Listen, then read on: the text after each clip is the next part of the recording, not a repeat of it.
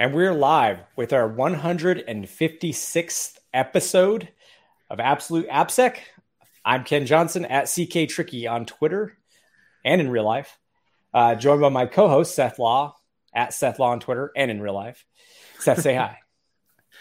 Hey, everybody. Welcome to a holiday celebration spectacular episode of the podcast. Since we are all going on break, I hope here shortly. I mean, that is if all the Log4j hell, actually calms down for people. I think it's starting to. Seems like people are getting control, but they keep updating. So condolences if you're still dealing with that. And welcome to the first quarter of 2022, I guess, right? Like I'm pretty sure that's not going away anytime soon now that we have everyone focused on it, at least for a little bit. As far as announcements go, though, I did want to pitch KernelCon again, Ken. I'll drop it in there.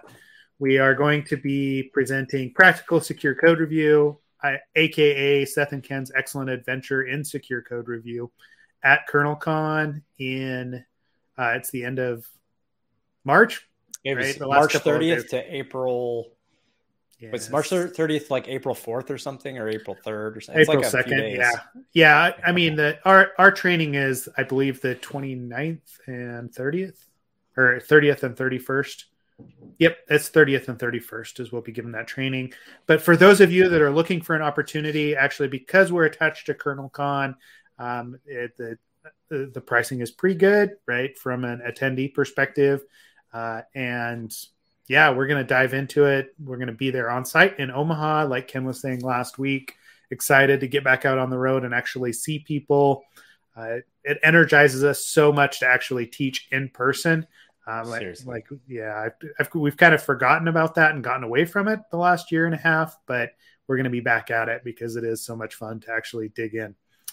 Like you saw, I miss that rush, that high exactly. that you get when it's over and you see that people they've implemented what you've taught them, and they always find stuff. It's like, oh, see, this works. You can find stuff really easily. Like, just have to follow a process.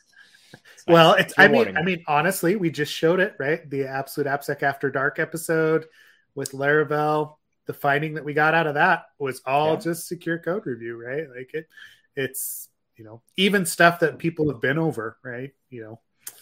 And now you can look for Log4j in every Java app that's out there as well. It'd be pretty obvious if you could do that trace. So I love that. That's it. The worst phone we've seen in a long, long time happens to be a part of auditing, which I've given you such crap about for years about how boring it is. And then you're just like riding that. You'll be riding that high for a long time for sure. I know. I'm all like, suckers. Oh man. This is what I do, man. I just eat my words. That's all I do as I get older. I just keep eating my words. It's fine. Well, the fact that you like our opinions now are all documented too, and we've put them out, Yeah, that too. Via the podcast.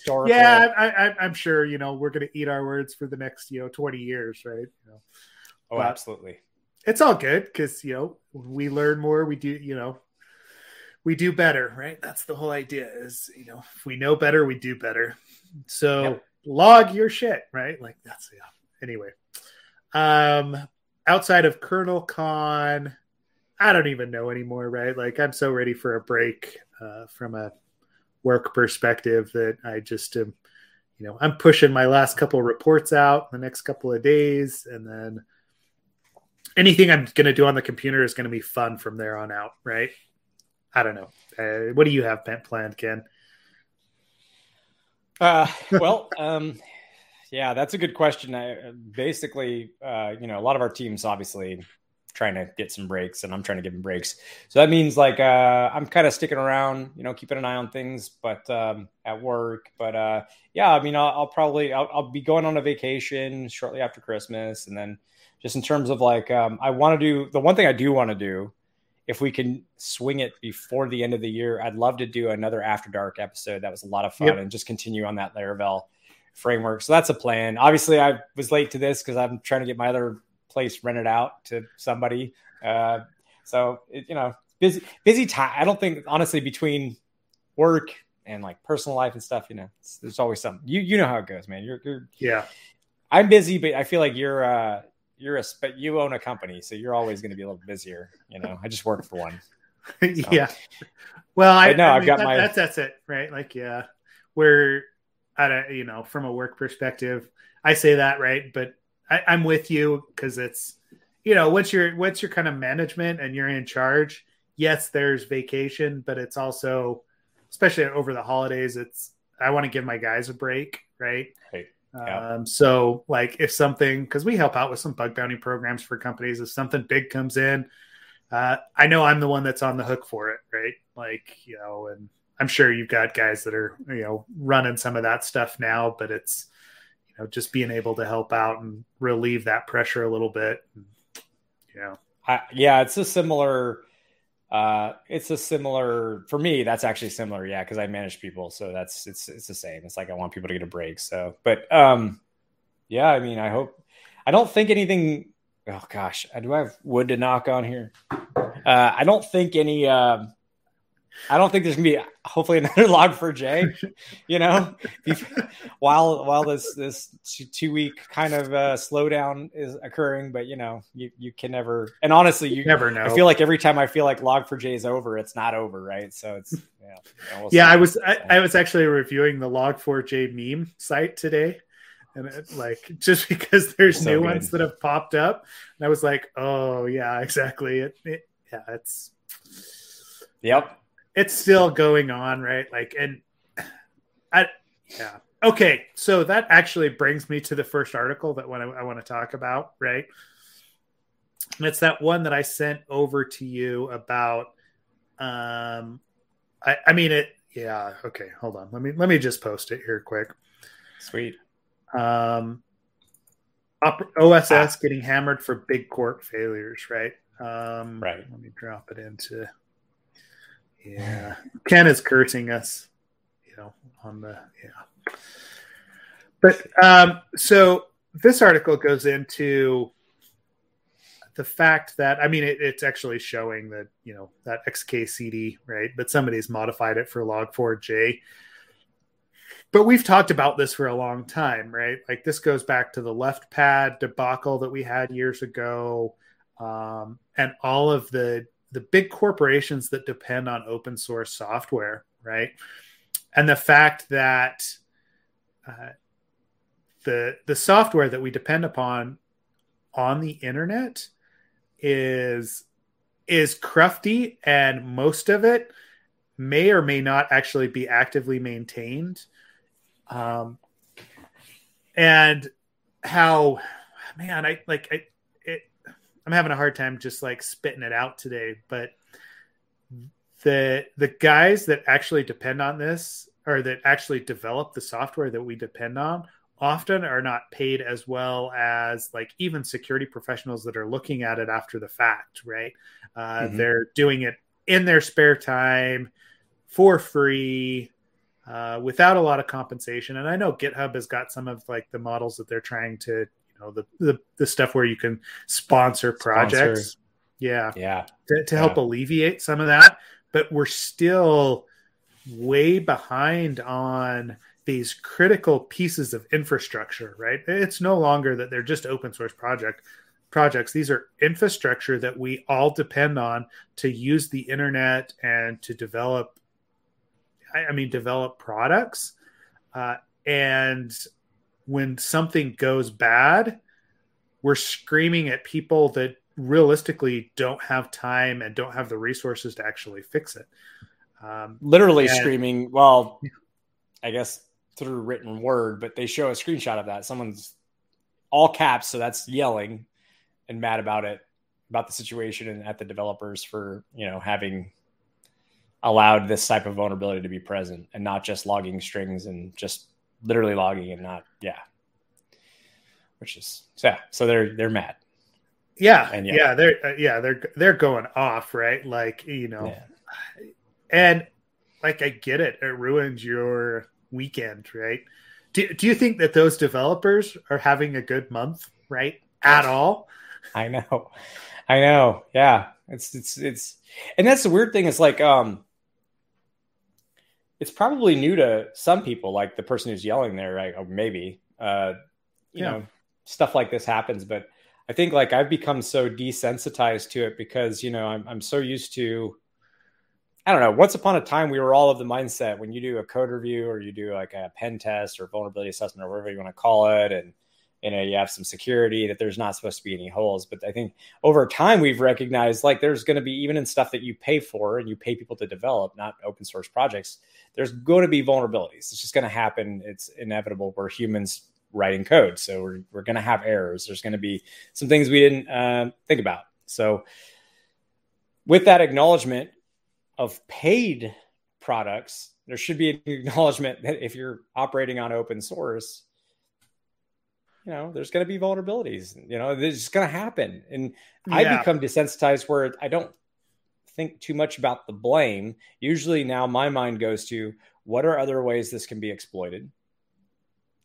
What would a variant of this look like throughout our, you know, elsewhere in our code base? We call that variant analysis, right? Trying to find other variants of the vuln that was discovered. Doing a deep dive to make sure it's not exploited. Making sure the fixes are sufficient and that there's no easy bypass.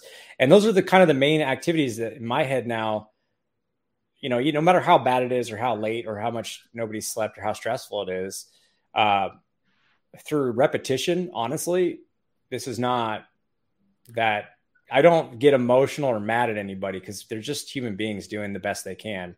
And our job is to do the best that we can to protect everybody else. So it's sort of like, well, it happened, you know. Yes, there is time later to analyze how you could have prevented it. There's time later to look at your architecture and your entire code base and look at, you know, other places you could have made mistakes. There's a time to create a sprint board to fix the, you know, by impact, the things that you need to fix that you've discovered. There's a time for all that, but it's not in the moment where, you know, you're doing a blame game. You're just trying to make sure that things are taken care of. Nobody's exploited it and your customers are okay. So, yeah. Well, I mean, it's that's all like crisis management, right? Like that's your, you know, your response team, right? Like your incident response team, like blame does no good. And, you know, going off like that on, again, developers that are, you know, putting together a library in their spare time, not getting paid to do it. And that didn't realize these unintended consequences. And like the big thing I take away from that rant actually is, oh, you just have to log the string. That's all it was. I'm like, man, do you even understand what system.out.println like actually looks like and the other dependencies that go into that? Because you may think that you can just develop one and then not realize that there's interpolated strings going on there, right? Like it's the fact that these guys are even still going at it and trying to fix it, man, just be thankful, right? Be thankful that there is a fix that's coming and that you're just not having to rip out all this code because that's your other option, right? Like realistically, that's it.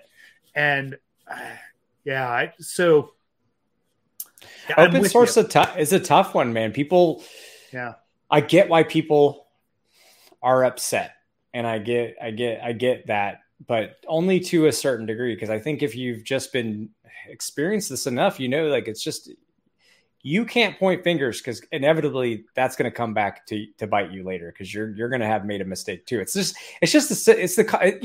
same thing as like when you're like, oh, that idiot driver did this thing, you know, they didn't, or, you know, light turned green, they didn't go. And then, you know, like what, 2 months later, you're like, oh crap, this seat looks important. You're looking at your phone and then you're the asshole, right? And that's it, and then you're just, you know, it's the same thing where like that person's messed up, but it's gonna come back to you if you shot too much and you get too aggressive. Just know, like, you know, that's gonna come back. But I do think it's interesting that the idea that, you know, the internet does run on on open source. We saw with this how many services and how many providers were affected.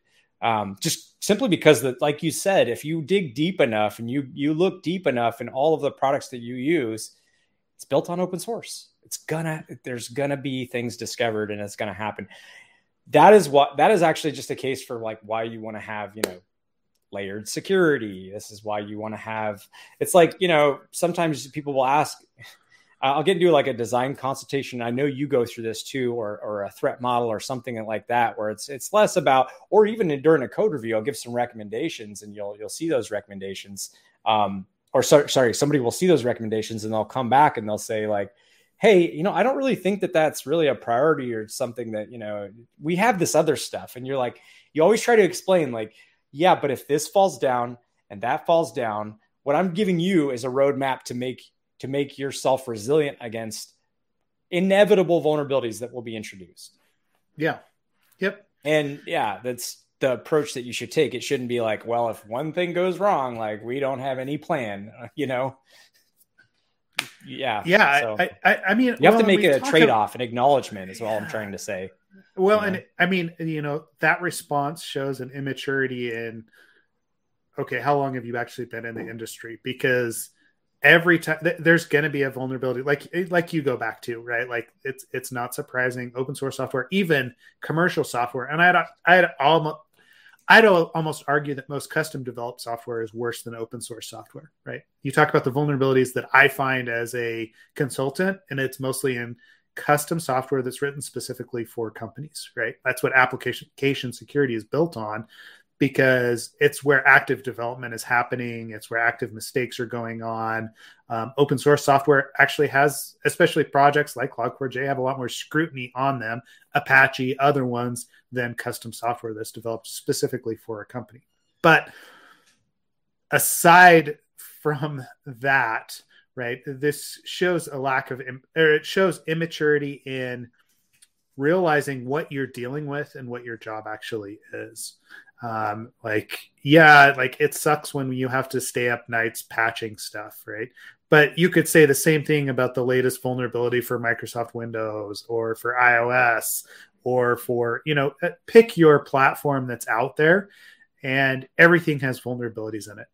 It just does. We just haven't discovered them all. When we discover them, guess what? It's going to be a fire drill. That's what you're signing up for by being in security, is the fire drill. The company knows that like you're going to try and prevent things, but when it comes down to it, your expertise, your ability to understand what the vulnerability is and patch it means that when these incidents happen, you're going to be on the hook to help fix it.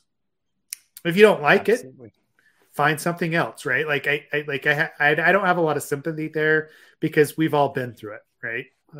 You've done it. We've done it. Like I did it like within the first 6 months of, being an administrator, right? Like in a developer helping run and build a website for iOmega all those years ago because of SQL injection, right? Yeah. And guess what? It hasn't changed. The industry is cyclical. You're going to run into it again and again and again. If you don't expect that and you don't want it, there's other things that you can do. All right, I have a surprise for you. No. Crap. I better shut up now. So let's talk about software bill of materials, because that's where I want to go with this. Yes, let's talk about that. Stefan, and welcome, a very special episode and character on our podcast today. Welcome, Stefan Edwards. Seth did not know this was going to happen. Yeah. This is very impromptu. I think I might have said something to Stefan last week, but I couldn't remember. And I'm like, maybe we should just have Stefan join. He's got thoughts and opinions on all of this. And thank you for joining. Thanks for hopping on, man. I appreciate it. I mean, we deal with this sort of stuff both adversarially in Red Team, obviously, but now with Log4j, we've been spending a lot of time thinking about it too, so. We should also, for those that, real briefly, and you can add to this, Stefan, feel free, but Stefan Edwards we both work together at GitHub. Stefan leads the Red Team there. So if you're newer to the podcast and haven't seen him, he's a good friend. He's a regular, he's also the guy I have to Google everything that he says. So get prepared to get your Google. Yeah. Fire that Google up. Yeah. Or Bing. whatever, No. Hey, wait, you've got to promote. Wait. I didn't hear the opinions. DuckDuckGo. Oh yeah, the opinions of Stefan and I do not represent our employer. I just want to put that out. But we do have, yes. Especially mine. Mine definitely don't. Anyways, with all that, if you want to add to it, Stefan, but yeah, Stefan's done crazy cool stuff. Worked at Trail of Bits. We worked all together at a consultancy that used to exist, or maybe it still does. I can't remember. Anyways, yeah, Stefan, if you wanted to. I mean, I think the thing that bothers me the most is that we have all this like infrastructure as code sorts of cruft floating around for SBOMs specifically. That's what I was jumping in on here.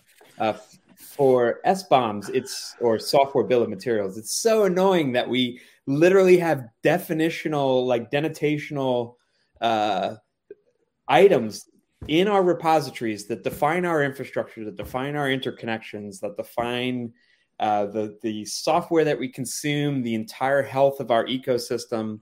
We have code that interacts with all this sort of stuff, and then we literally do nothing with it. Like there's no software that's like in the entire panoply of crap that you're using. There's something here that is a misconfiguration, a problem, etc.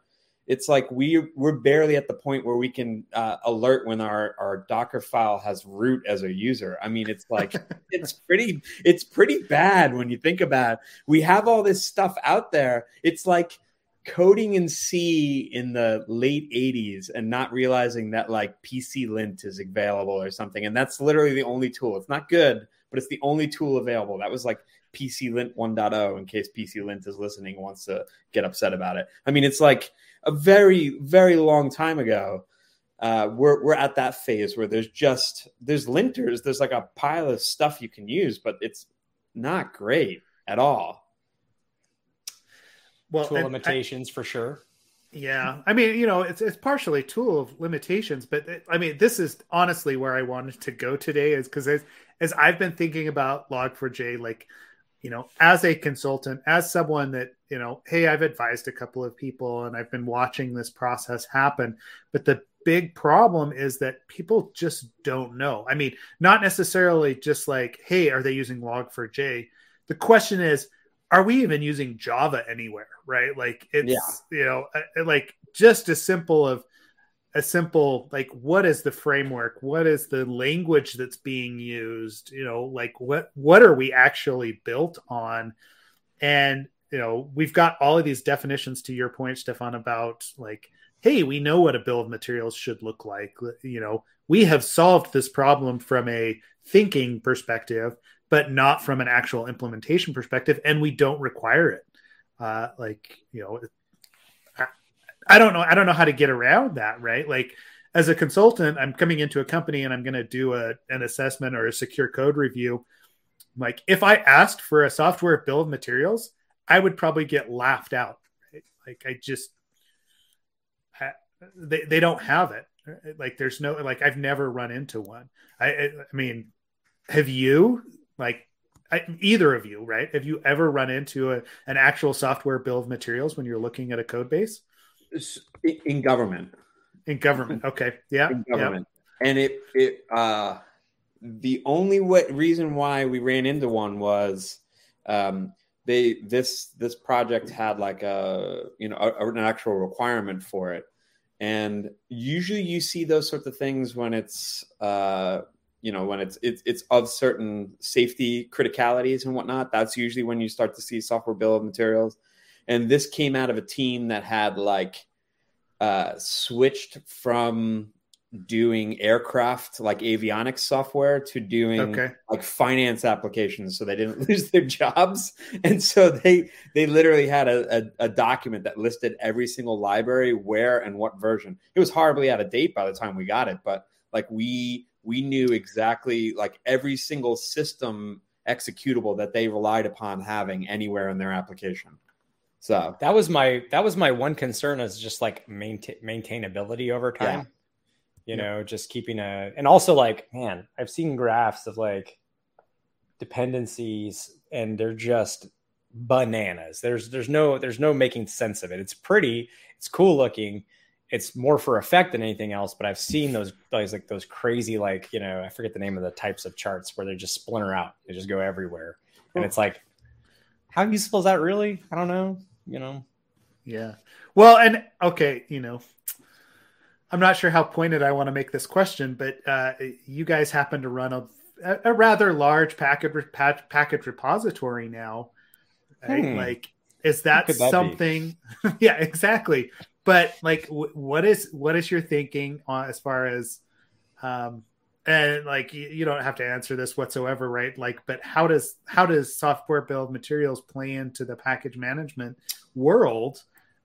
Because those dependencies are somewhat critical to, package.json and package lock, right? Like that kind of stuff, comes into play, and it's fairly automated. But how does that play into your thinking around bill of materials? I mean, can you answer that? Stefan. Yeah, Stefan. Absolutely. No, it's funny because Stefan, I'm laughing because this is part of what Stefan's been doing. So I just have to sit back and listen to him. So we're doing some work internally, like Ken mentioned. There's some projects that we have. We're starting across package ecosystems just to see what our own software consumption looks like.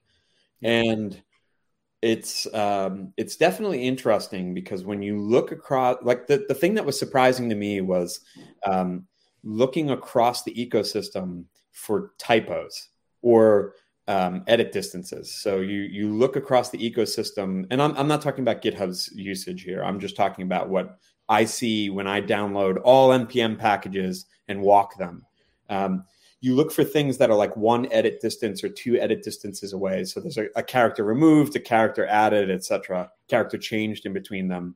And the number of packages in NPM, in GEMS, in PyPI that do the same thing, have almost the same name, and are like one character away from one. Because the first time I was talking with Greg, and I was like, I was super stoked the first time I ran it because I literally found something that looked like it was typo squatting. And then I go to the page of the package, and it's this like ancient creaking library that's was written because someone thought about it, and then someone else didn't know, and they made a very similar package and named it the exact same thing, but with a dash instead of a period. And now developers, when they're looking for something, depending on how they search for it, they'll get like half of them will get dash and half of them will get period. And, people will install this stuff, and it's like even if you have the best of intentions, if you're looking for object set or you're looking for something very generic, depending on how you search, you will get different versions of a library that does the same thing, for example. And so I think it's top of everyone's mind in package ecosystems. Like, what are we consuming? How are we consuming them? What's the package health? Microsoft has invested very heavily in this. There's an interesting tool. I've talked about it on the show before, OSS Gadget, that they maintain. It's a C# library and program suite of programs for downloading from various package registries, And it has its own URL format. And it can do some SBOM material. I know OpenSSF is very interested in it with one of their sub projects. And again, every maintainer that I've spoken to is interested in SBOMs. I also, the cynical side of me wants to admit too, though, that it's like that Mugatu meme where it's like SBOM so hot right now. Everyone's talking about supply chain security. It's in like regular old people news. It's in tech news. I think everyone is just like super excited to see software bill of materials and supply chain more generally. So I think there's also a lot of money and idea space at play here too. So yeah, I do want to point out Josh Corman deserves some credit here because I watched Josh Corman beat this into the ground back in screaming from the rooftop back in 2013 is the last time, but it probably before then is when it started. Has been just on that kick for the longest time and kind of died down. And then now we're back to it with this. You know, I feel like that was like it's no matter how much we preemptively warn or, you know, think about this stuff and discuss it and have things presented on it, it feels like it's never until shit just goes terrible that people are like, oh, okay, I get it now. Yeah. Like, why is that? What is it about us human beings that we need to see that horrible outcome for it to, you know, register? I don't know. Anyways. Well, when did the Rugged Manifesto come out? Like Josh Corman and all those so folks? Long ago. Yeah. It's like it was you know, like we've been talking about this for a while. The Verica folks have been talking about this with their you know, their manifesto for DevSecOps. Like none of this is new. I think everyone has known that the software ecosystem is unmonitored at best is probably a nice way of saying it. But it's just it's exploding now because I think people realize that it's going to be a problem, you know, or it's going to continue to be a problem, and we're not investing in it properly, you know.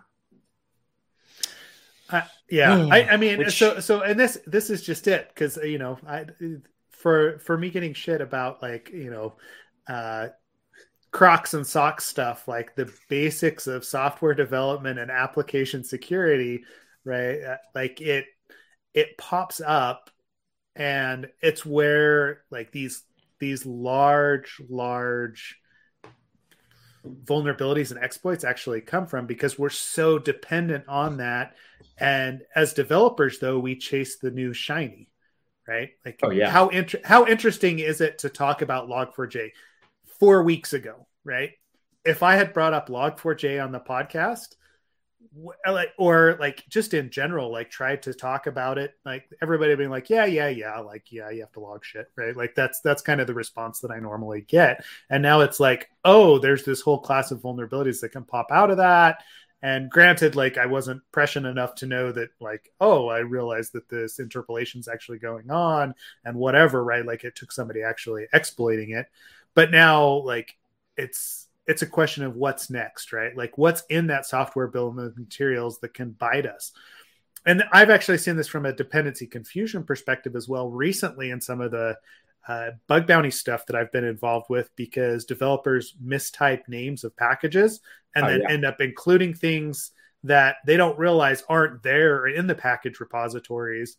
And you get a researcher that realizes that pull is actually happening.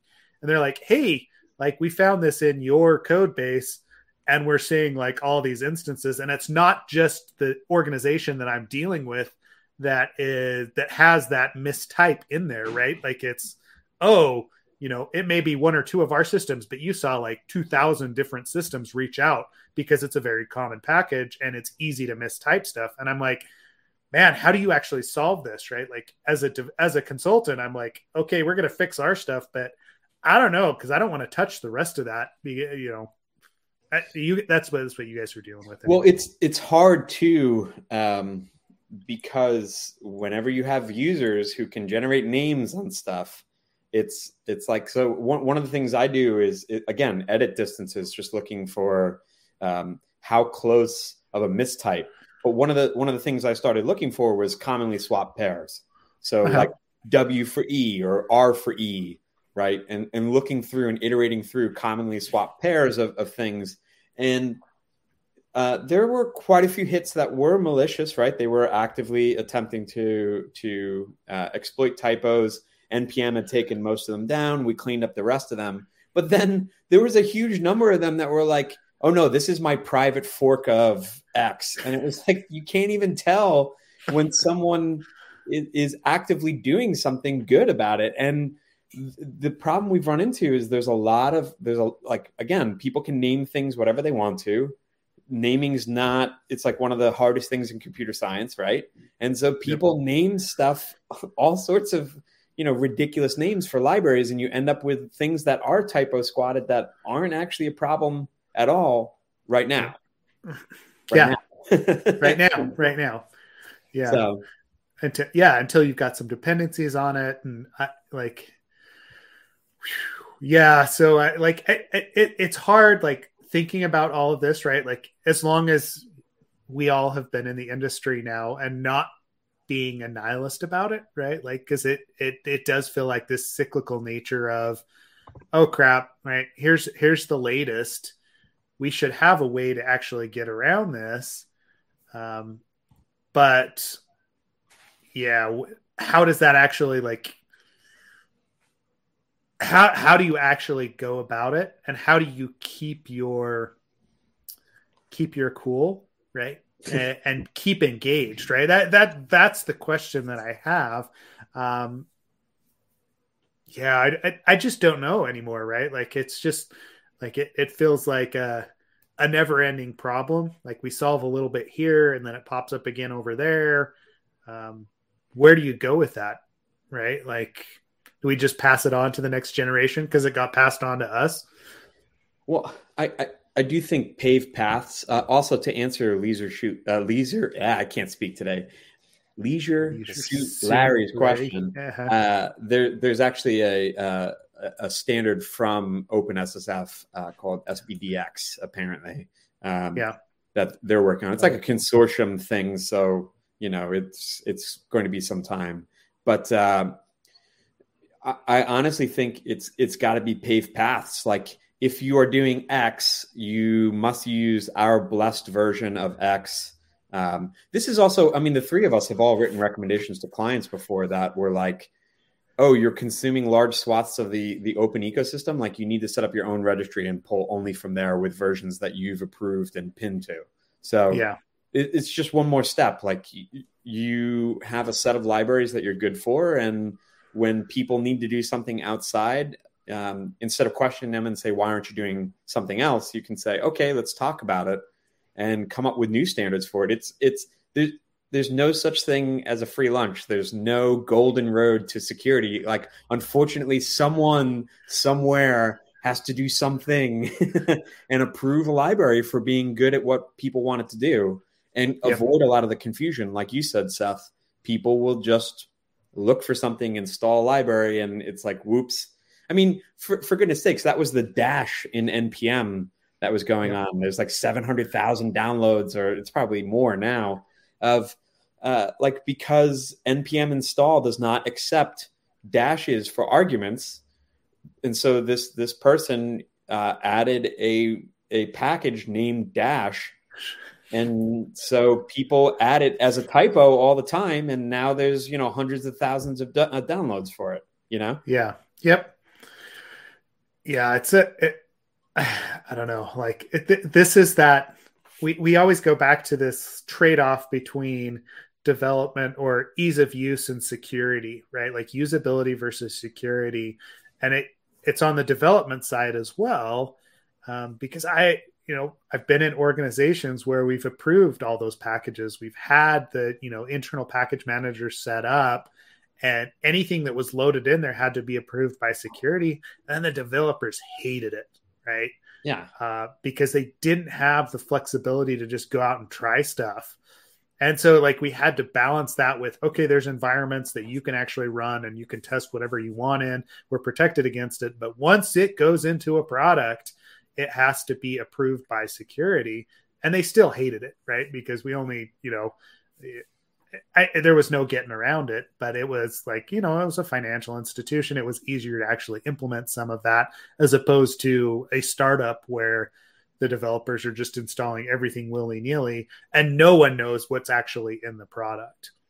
I almost think you have to be more diligent as a startup than you do as a financial institution in some ways, not because the risks are greater or anything there. It's just that, it's so easy to set yourself down the road to having to support, 17 different languages because, a developer thought they were cool for a specific project. And now what it was once up and coming software is now legacy maintenance software that runs some critical portion of your business. And you have no one on staff that knows, Scala.js with the specific, Scalatra framework that you're using.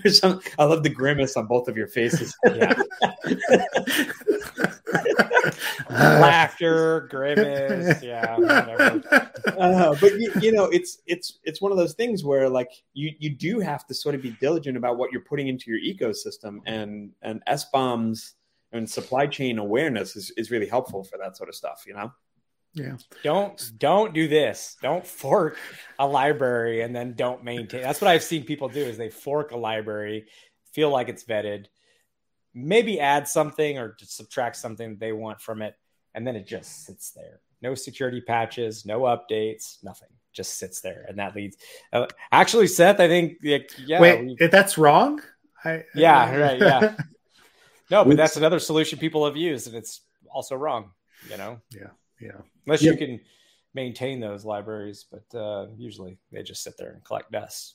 That was the big problem with Go when it first came out. Before Go Mod, or what became Go Mod, was accepted, it was awful. Like trying to, and it also encourages developers to further diverge from master or from main, because it's so easy to modify something. It's like, let me just add that helper in there. It'll be easy. And I've seen so many Go code bases, obviously prior to mod being added, that were just like, we can't upgrade. We've made way too many modifications to it, and we can't match upstream anymore. We're out of sync. Yeah. Yep. So also there's a critical in there. So we'll try to backport the fix. We totally got it this time. Yeah. We'll be able to push it in. It's not a problem. Yeah, I don't know, but so what is your suggestion, right? Like, okay, you walk into a startup. I'm gonna go back to being a consultant. You walk into a startup, they have no software bill of materials. Where do you start? Is that what they need, though? Is AppSec what they need? Because that's the question. That's a legitimate question. We've been asked that before by brand new startups where they're like, what do I do? And you're like, wait, well, okay, so what are you using? They're like, oh, we're using AWS. Like, okay, so what have you done to secure AWS? Well, we know we have some workspaces, a few different environments for AWS. We're actually not, like, I think some of those devs have their own AWS. Wait, I actually don't know how many. Are we only using AWS? Are we also using Azure? We definitely have GCP. Wait, apparently we're using some GCP. Yeah. You're only a node shop. Oh, no, we remember now. Yeah, except for oh wait. Yeah, we do have that one ASP, app that we wrote, 10 years ago. Oh my gosh. I think, and Seth, your post in Slack right now is exactly where I was going to go. Exactly. Good point. Software bill of materials is the new hotness for InfoSec 101, which is you need an asset catalog and you need to understand your risk for said asset catalog. And you need to understand what data transits said component within said asset catalog. And you need to understand what your current posture and exposure to said entry and asset catalog is. And SBOMs are just the latest version of InfoSec needs to make you eat your vegetables. I mean, it's like, it's not sexy, it's not fun, but it's so much better than having to figure out where you're running Log4j and then finding out like 10 days after that you're also still running Log4j somewhere. Yeah. Yeah. I mean, it's the basics, right? And I mean, Daniel Miessler posted that like that. This was a recent article from him, right? And I mean, it all references Log4j stuff because everybody's kind of thinking about software bill of materials and how do I understand where that's actually at. But and that was where I was going with it. I figured it was apropos to actually push that in there, that this asset management, knowing what you have and what you're actually using across the board. And then that feeds into application security and the software bill of materials because that's part of the development process. But if you don't understand what developer workstations are out there and what cloud provider you're using, what internal tools, like how many different cloud providers, how many different internal tools are actually available, it's going to be very difficult. But your money is probably not best spent on paying for us to come in and do a test, right? At that point, your money's better spent having somebody walk in, like such as yourself, and say, look, I know you want us to do a test and find vulnerabilities and all that. But listen, if you haven't done a basic catalog of what you all own and you can't tell me like what your endpoint security looks like and how many laptops are, like you said, like how many dev laptops are out there and what controls are on there. What good am I? What is any good? You're putting your money in the wrong place. Don't. Yeah. But that has happened. That's why I say that's absolutely happened where we've been brought in. People are like, we want AppSec. And you're like, you're not ready for it yet. You have a lot to do that underpins all the security of everything you're doing here before you even get to that. That's once you feel like you've got it pretty much under control, like that's not your, anyways, I'm going off on a tangent.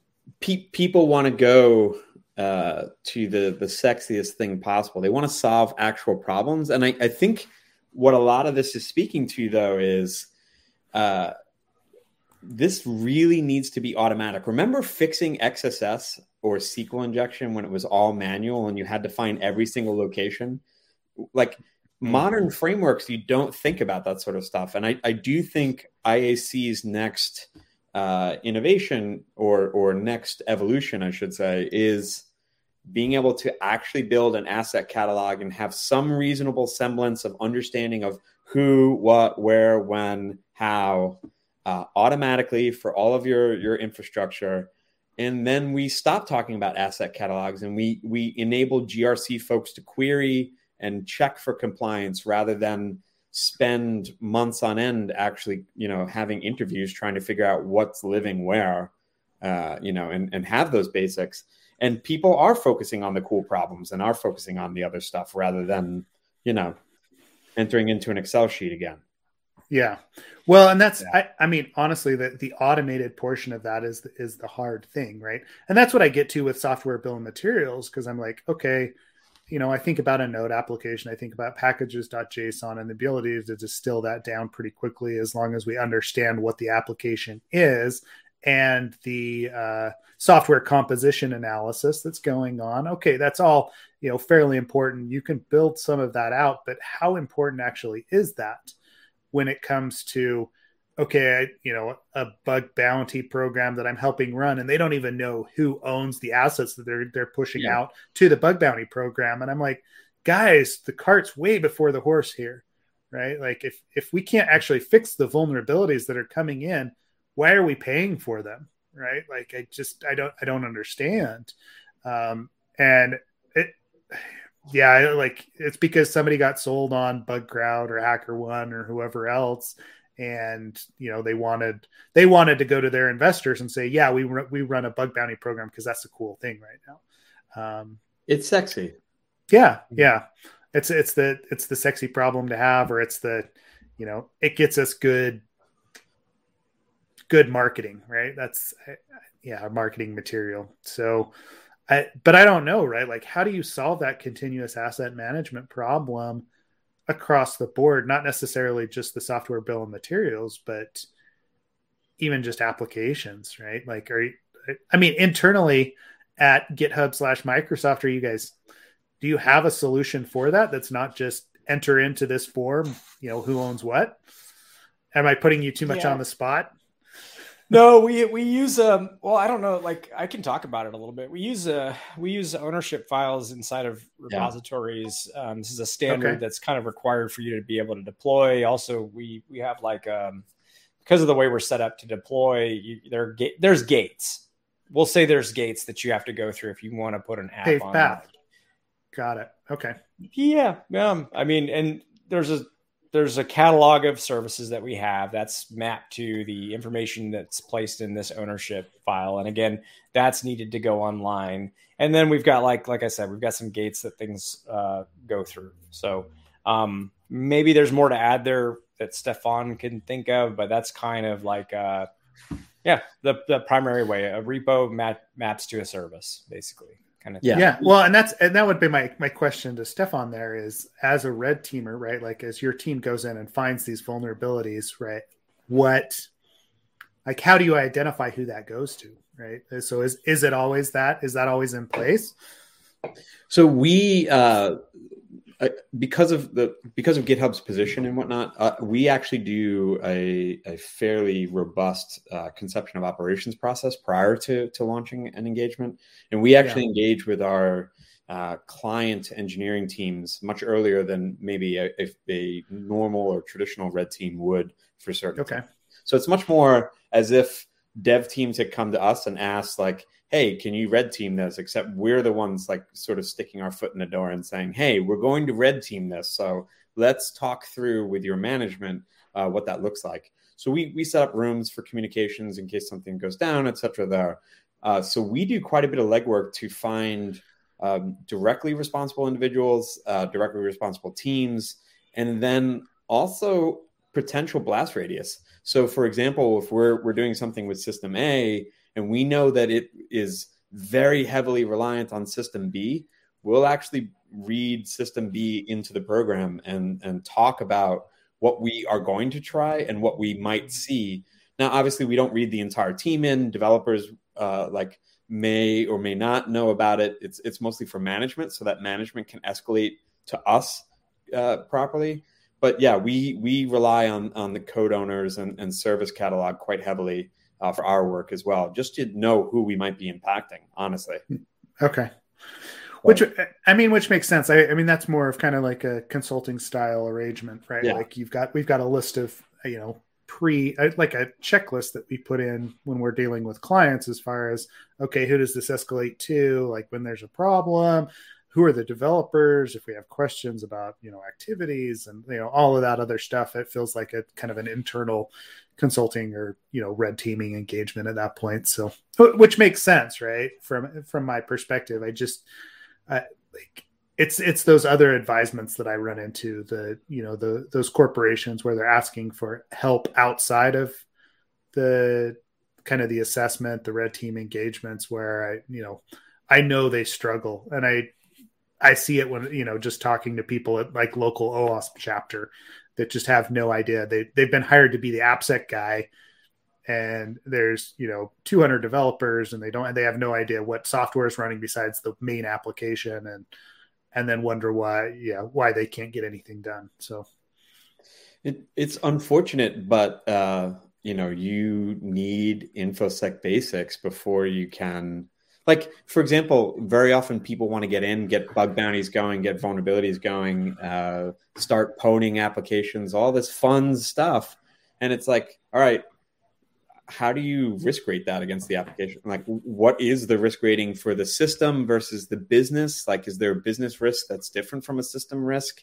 And when you're in a less mature organization, those are things you're going to have to very quickly stand up and process through before you can do all the fun stuff of breaking. I mean, when I was consulting, most of the time it would be like, hey, do you have a risk rating?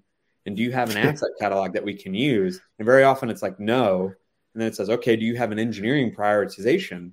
And they might say no. And so it's like, okay, we're literally going to enter findings, which are things you need to do now, and observations, which are things you need to keep under consideration for later. And that's it. And everything that I say is an F, you have to go through and figure out how to fix, and we'll help you prioritize it. Because they're just not mature enough to be like, this is a very likely F versus this is a very unlikely F. Like, do that later, Yeah, because they don't know. They don't even have two buys to work with, Well, and that's I mean that goes back to another problem that I'm running into constantly, and apparently it's a bitch session today about asset management. But another problem that I'm running into quite often with even large organization is pushback on, hey, I rated this as a medium severity issue for your application, right? Just based on my limited knowledge of coming in and consulting. And they're coming back and they're like, well, we want you to put that as a low on the report. And I'm like, why? Right? Like, why are you asking me to change a rating when you can accept whatever you have? Like, I know you've got Jira or something internally that's doing bug tracking, like that is your prioritization, or maybe you don't, right? But the fact that you're pushing back on me in my report just kind of shows this lack of maturity in your organization on how to deal with exactly what you're talking about, Stefan. What do I need to do now versus what do I need to do in the future?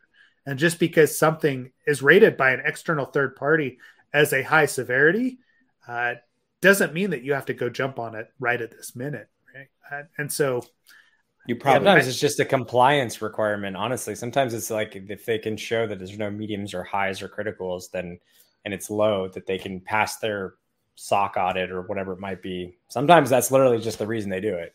They don't have a sometimes process. Yeah. They don't have a process to ingest findings and say, oh, for the system, this is a high, or this is an uncontextualized high. But based on access profiles and other things, it's actually a low because it's literally only accessible by Susie, who like has 2 keys to get into the building and has to go down into a basement in order to access it, whatever it is. They don't have that process to understand it. Like Ken said, it's just like legal says I need to fix all highs. You gave me a high, so I don't want to fix it now. So like go fix it. Well, and that's just it, right? Like I feel like, and all you're doing is confirming this to me, as it feels like they're just being lazy, right? Like they don't want to justify on the report what their process is to compliance or to whoever is asking to say, oh, well, we looked at this and we have a definition of why this is really a low severity and we're putting it on the backlog as opposed to we're going in to take care of it right now.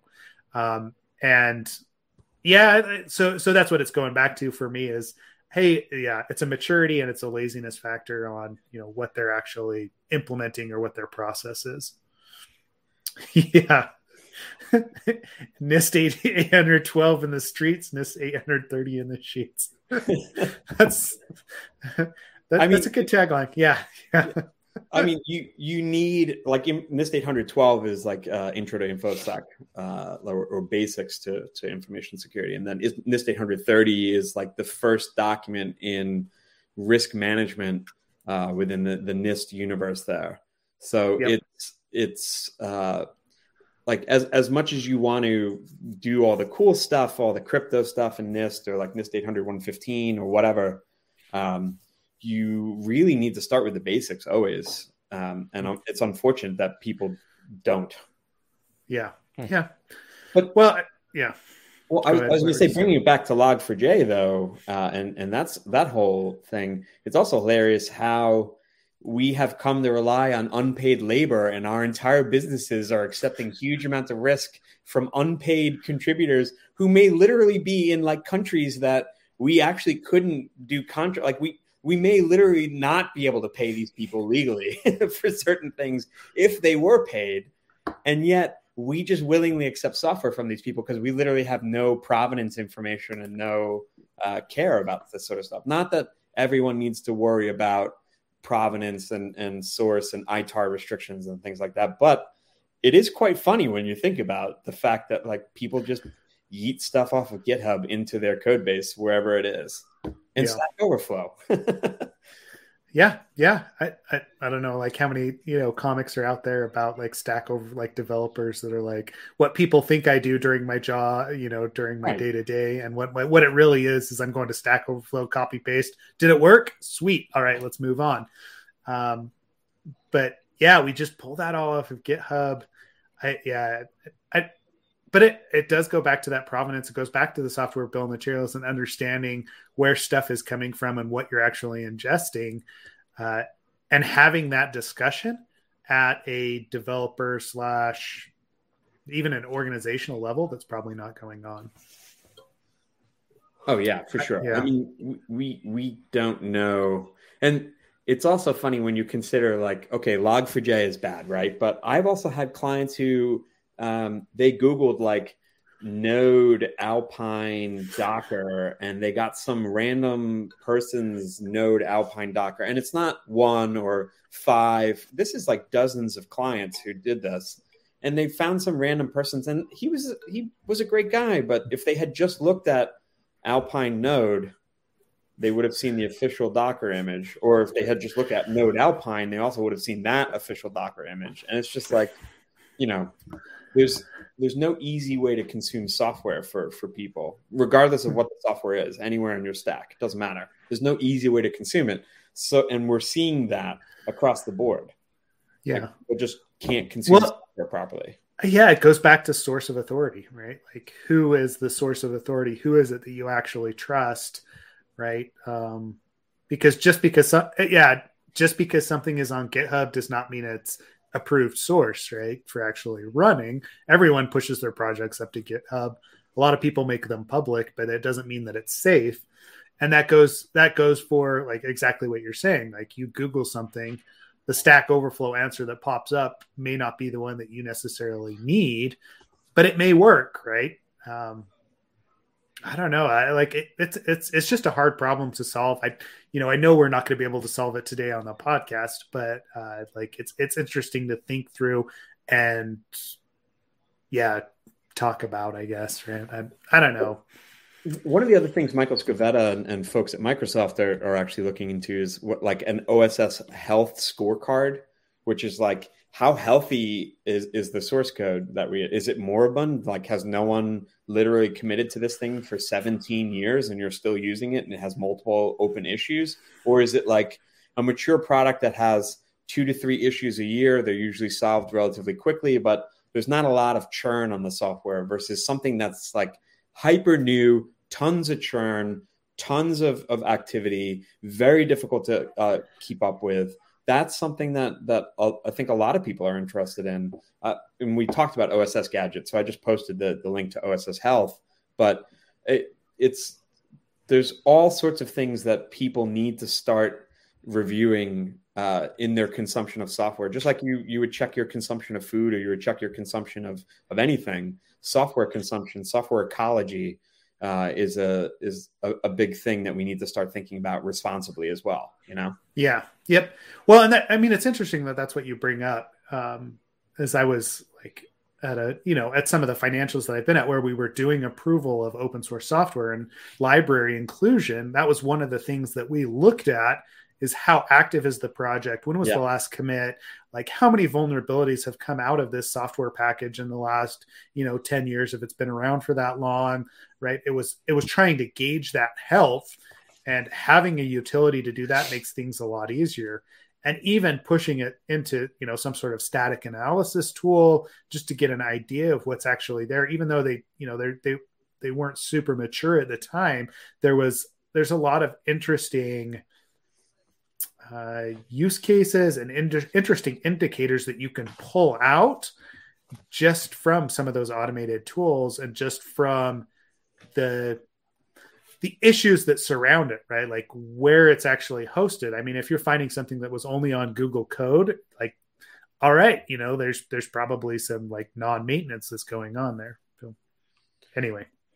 Hey, what's wrong with Google Code? Some of the best stuff to download and run. It's been a while since anyone's been using Google Code, I think, but yeah.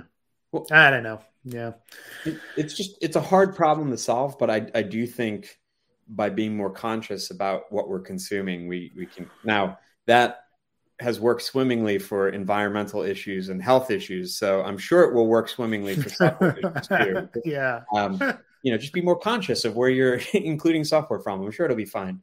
But I do think that balancing act is at least being looked at. Like teams like Microsoft is looking at, how do we process this? I know Sneak is looking at that sort of thing. Like what's the health? OWASP has some tools in that space. It's at least as unfortunate as it is, disaster is the mother of invention, and people are at least working on it now. And I'm sure Log4j will have a very active commit history for like the next 6 to 12 months. I'm sure people will be all over that thing. Yeah, you need to be able to check the health of your application, but then also tie that back to the health of services that your application connects to. And that's I think an interesting intersection, is like, yeah, we've done everything and our health looks pretty good in our app, but we're using services that and they're hosted by a paid provider, but they're using, like we saw, like certain elastic somethings in the cloud. There's concerns there. There's lots of, if you look at the Log4j thing, look at just all of the Apache products that were affected and impacted. And you're like, well, you need to have like an intersection of your health and then the services your app connects to. Like you'd almost need to know what their health looks like as well, to say if like the services your app are using are riskier because they're built and underpinned what they're built how they're built is sitting on top of, potentially outdated or unmaintained libraries. So it's like a whole and that gets more and more complex, as we build these service-oriented architectures and microservices. I say that somewhat begrudgingly. Yeah. I don't know, man. It's a difficult when you start doing the mapping of what that catalog would need to look like. It feels a little onerous, is what I'd say. It's funny. I've been using Reason and OCaml quite a bit more heavily lately, and that ecosystem tends towards like one solution very quickly wins out. It's obviously a smaller ecosystem, a small number of developers, but one of the things that I've noticed about that is like if I look for OCaml base 64, like I was looking earlier, there's one. And everyone has their eyes on it and everyone's using it. And whenever it breaks or does something funky or doesn't work in a specific environment, it's fixed. And I do think some of this also speaks to we need to get better about plugging together our software, yes, but also language ecosystems need to be a little bit more opinionated about this. Remember when Python came onto the scene? It's been out for a long time, but when it started to come out and people from Perl we're like, what do you mean there's only one way to do things? That's garbage. I want 17 ways of doing everything. But it was quite nice to go into a Python code base and be like, from Sun AU, import whatever you were doing, and you got all the audio stuff that you need to work with. Or from JSON, import, whatever, loads and dumps. And that's it. You just worry about the one interface. And I do think we need much more opinionated, much less like, I don't know, completely loosey-goosey environments to work with to help with a lot of these problems too. So to clarify, one thing to do for most problems, it would be a lot easier than like, I have to figure out how to do this problem. So, well. And that actually brings up a concept when you're just talking about that is like languages having explicit, like things that are included and imported that are, it's not the entire library's contents. It's like just a subset of functions, and it'd be easier to figure out if you're vulnerable if you know that it's like XYZ functions of this library that are affected and your app only uses that small subset. Yeah, that would be super. Actually, I've never thought about that. Like I've always just assumed you're using the library, got to upgrade for the patch. But when you're doing this sort of like incident response dance, that's pretty helpful to know like exactly. I don't know. It's just a concept there that's interesting. I think the only problem you run into is two things, right? You have gadgets, which might allow access to library functions that you didn't expect. So that's always fun. And then you have Rice's theorem, like core laws of computer science and programming languages don't allow you to always figure out if something is actually used in a code base. So that is, you and I can't speak to it, but could speak to it if we could speak to it. I don't know how to say it any other way. Just read Rice's theorem. Yes, there you go. Read Rice's theorem. Yes. Yeah, I don't know. I mean, you talk about like what's actually important, right, in a code base, Ken, like that idea, and that Jerry Gamblin and everything that those guys were doing over at, they got acquired. What was the name? Kenna. Yeah. It was trying to give prioritization. I mean, that was more on the network side of thing, like the vulnerabilities as they popped up. But as you dig into code bases, you can definitely have a discussion about what's actually being used. But again, it goes back to that understanding of what the asset is, what the software bill of materials is, and then what's actually provided by those interfaces and the different versions of the software. It's not an easy problem to solve. Like it just I know it could be automated at some level, but like how much time do you actually have, right? Well, what else is interesting? Speaking of Kenna, Jerry Gamblin does a ton of CVE processing. I know he's mentioned it. I like how Seth is somehow. Yeah, that's pretty funny. I got interposed onto Ken. But I know Jerry has done quite a bit of work on this. But if you look at CVEs and you look at how they're processed, the data behind them is really rough. It's like a bunch of people at MITRE and other CNAs trying to get data in. Don't even get me started, right? Like half the time they like CVEs aren't even descriptive as to what the function is, what the light. Yeah, it's a freaking placeholder, and there's not a lot of data in there. It is. I mean, it's great. You're like, oh yeah, I have this CVE that I discovered something, and I'm like, there's nothing in that CVE outside of there is a problem with Microsoft Windows, right? Some of them are that broad, and I'm like, it's not super helpful. And I know, like, we should probably have Jerry back on to talk about it, because that is it's a huge mess, is realistically what it boils down to, right? Like, it's just a huge mess. And I don't have a solution for it, right? Like, I just don't have a solution. But I don't think anybody does at this point, outside of it's a hard problem and you got to keep at it. So NIST has Oval, right? That's an open SCAP and all those sorts of things. But the last time I looked at the Oval interpreter and running that whole suite of things, that was like downloading 7 gigs of vulnerable data and then making sure that you could either get data that could be correlated to Oval, or you could get the Oval interpreter on every machine. Now, imagine if your pods, which were like 500 megs or whatever, now have to have 7 gigs of Oval data. I mean, it's just like we have people doing the right thing, but they're sort of outdated or old or whatever. And we really need to take a fresh look at a lot of this stuff, especially when we have so much crap out there that is literally meant to be parsed and you can literally import a Terraform parser in a Python session right now and start processing your Terraform files, you know? Like, so get out there and do it. Every single one of you start typing right now. No, but seriously, we could do so much more, and it's there. We just need to have actual investment in it. Yep. Yeah.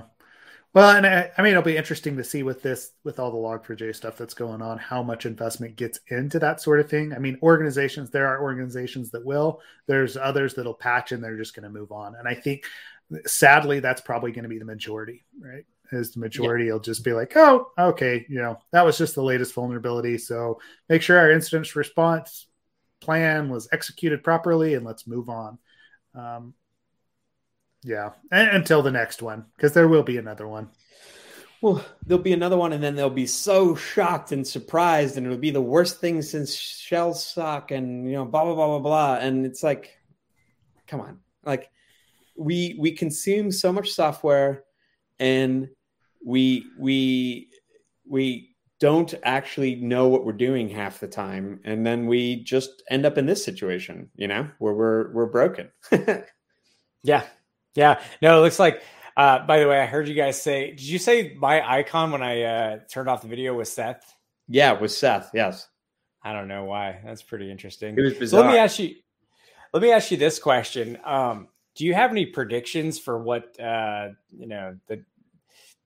next year might bring, security wise? I think we're going to continue to see, so in the blockchain space, obviously I don't really work in that space anymore, but in the blockchain space, we started to see a lot of these supply chain attacks previously, right? There were a lot of people targeting malware for this area. There were a lot of people interested in this area. And now we're starting to see it in like traditional InfoSec as well. I think we're going to see an uptick in actors using these sorts of things. I think we're going to see an uptick in actors targeting MSSPs, right? Because again, this is still the weakest link for most organizations.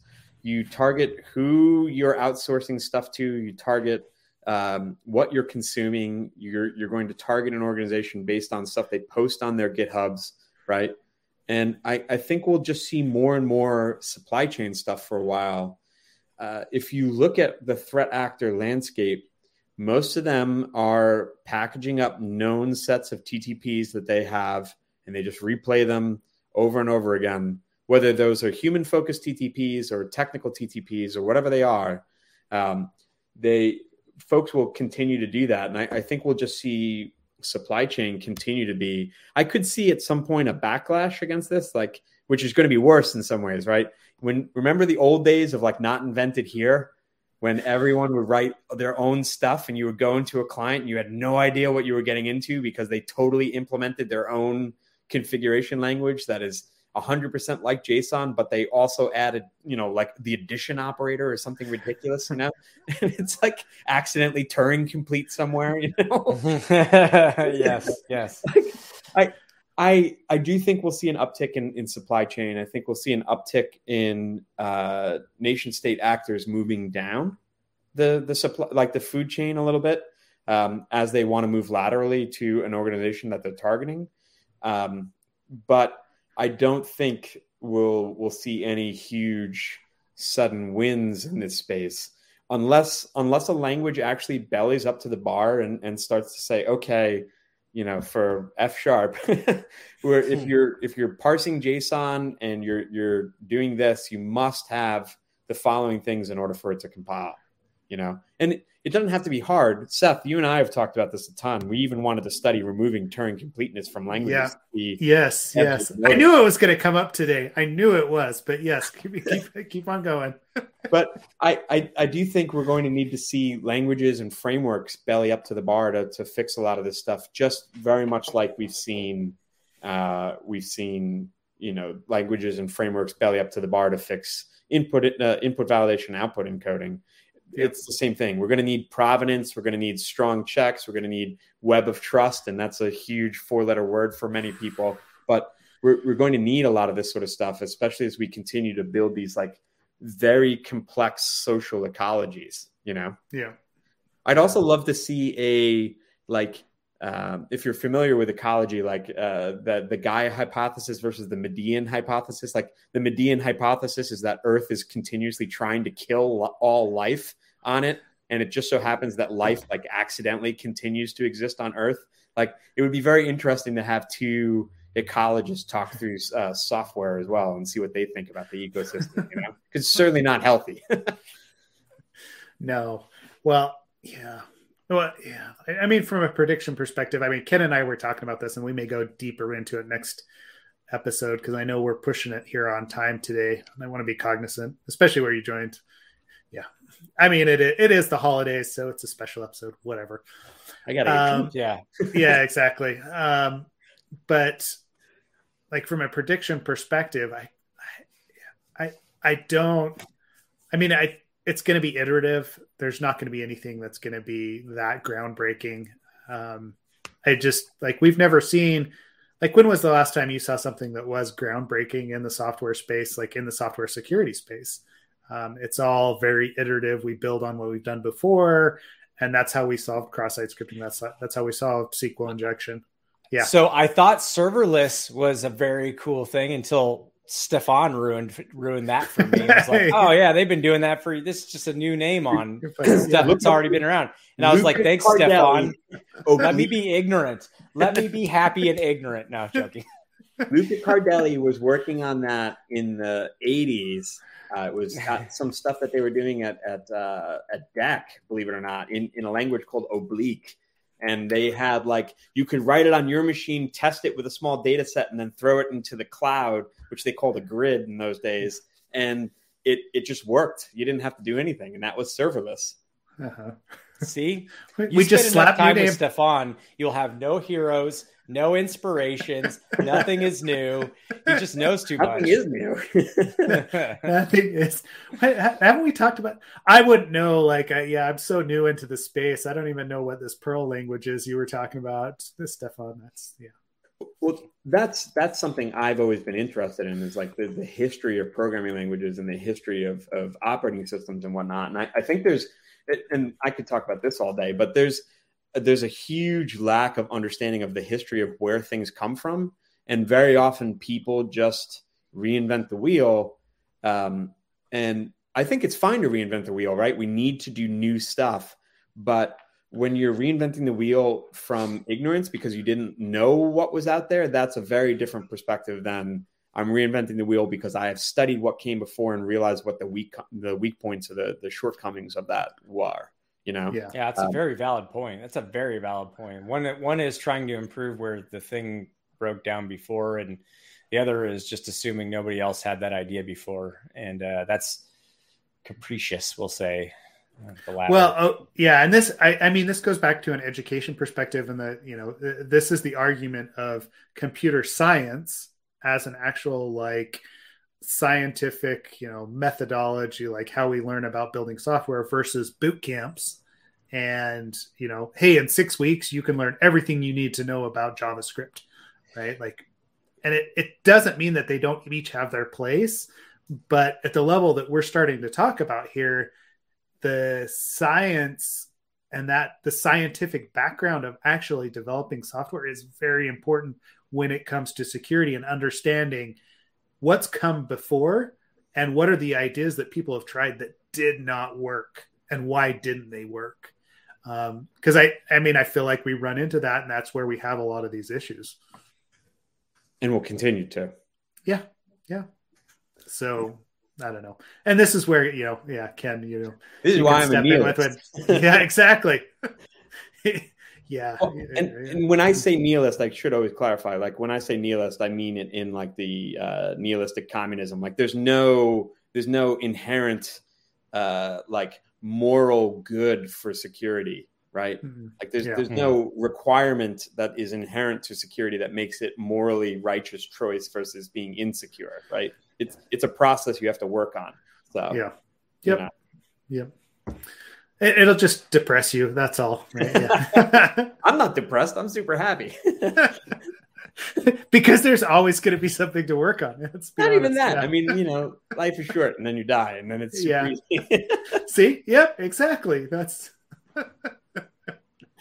On that note. And on that note, right? Merry Christmas, everyone. Right, yeah. Happy holidays, Merry Christmas, whatever you want to say. But let's see, you pop some. Oh yeah, you got oblique in there. You should probably pop up some of those into the into the stream.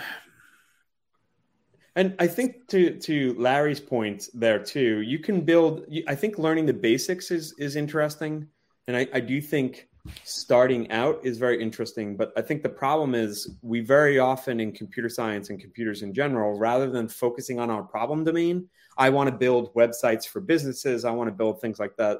We very often are like, I want to build websites for businesses.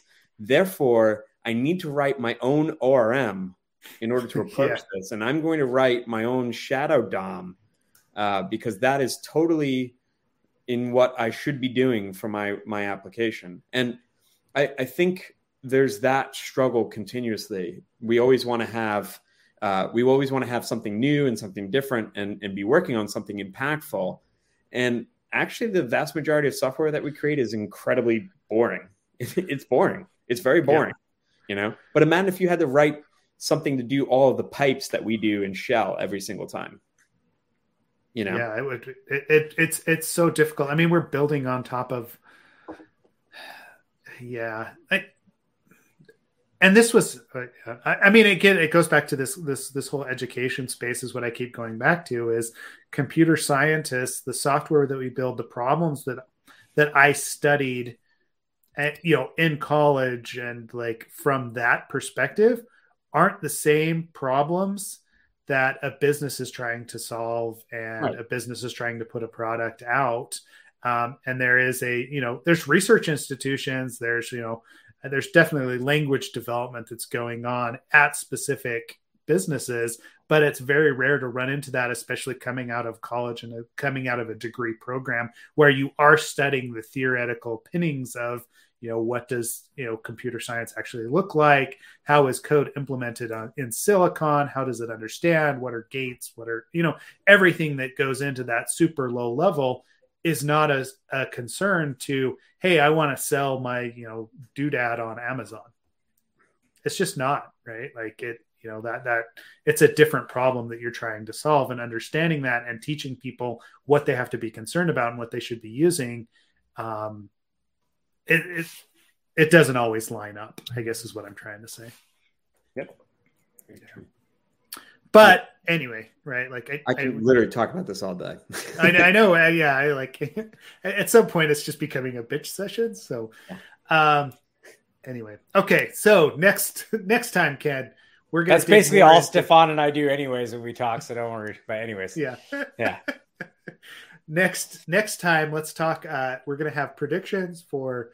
I don't know if we're going to try and do a year in review. We can look back on episodes. There's been a lot that's happened this last year in the space. Here's the year in review. This is fine emoji. That's it. Yeah. How much of that is the last 2 weeks talking versus what actually happened? Yeah, whatever. That's true. That's probably true. But upcoming like future predictions, right? Like, I don't know, like if we can go out there on a limb as far as anything's concerned. Right, because I don't know right now. Like I haven't put a lot of thought into it outside of the fact that it will be iterative. Like Stefan, like you're saying, we'll see what happens, right? But we'll talk more about that next week for sure. Anything else? Any last minute thoughts, Stefan? And then we'll go ahead and close this out this time. Actually. Yeah. I may not be around for next Tuesday, so I may have to lean on y'all. Yeah. Because I don't know how calendars work. So hold on, let me look. What day is next Tuesday? I think I won't be around. Hold on. I think you're off based on work calendar, Ken. I am. I will not be able to make that, so we might have to move it around or do something. Yeah. Well, we'll figure it out. Figure it out because I think. Yeah, because we may just do a late night episode anyway, and we'll just loop things in, right? Like an After Dark episode and do some more code review and loop in some predictions. Or we'll just come up with a list and just post it out there and say, suck it, right? Like, I don't know. This is everyone who I didn't like in 2021. That probably wouldn't be the best thing to do, but yeah, sure. Like, so let's go with that. My list would be super short. Yeah. Sweet. Cool. Well, Stefan, thanks for joining. Thank you. Thank you for having me, gentlemen. Good surprise on my end. So appreciate it. Thank you, Stefan. Yeah. Thanks for talking it through. We will, just watch out for new episodes and what we're going to be doing next. We will post it in both Slack and via Twitter when things are going on. But otherwise, we appreciate everybody's interaction and joining us today. Thanks, everybody. Thank you.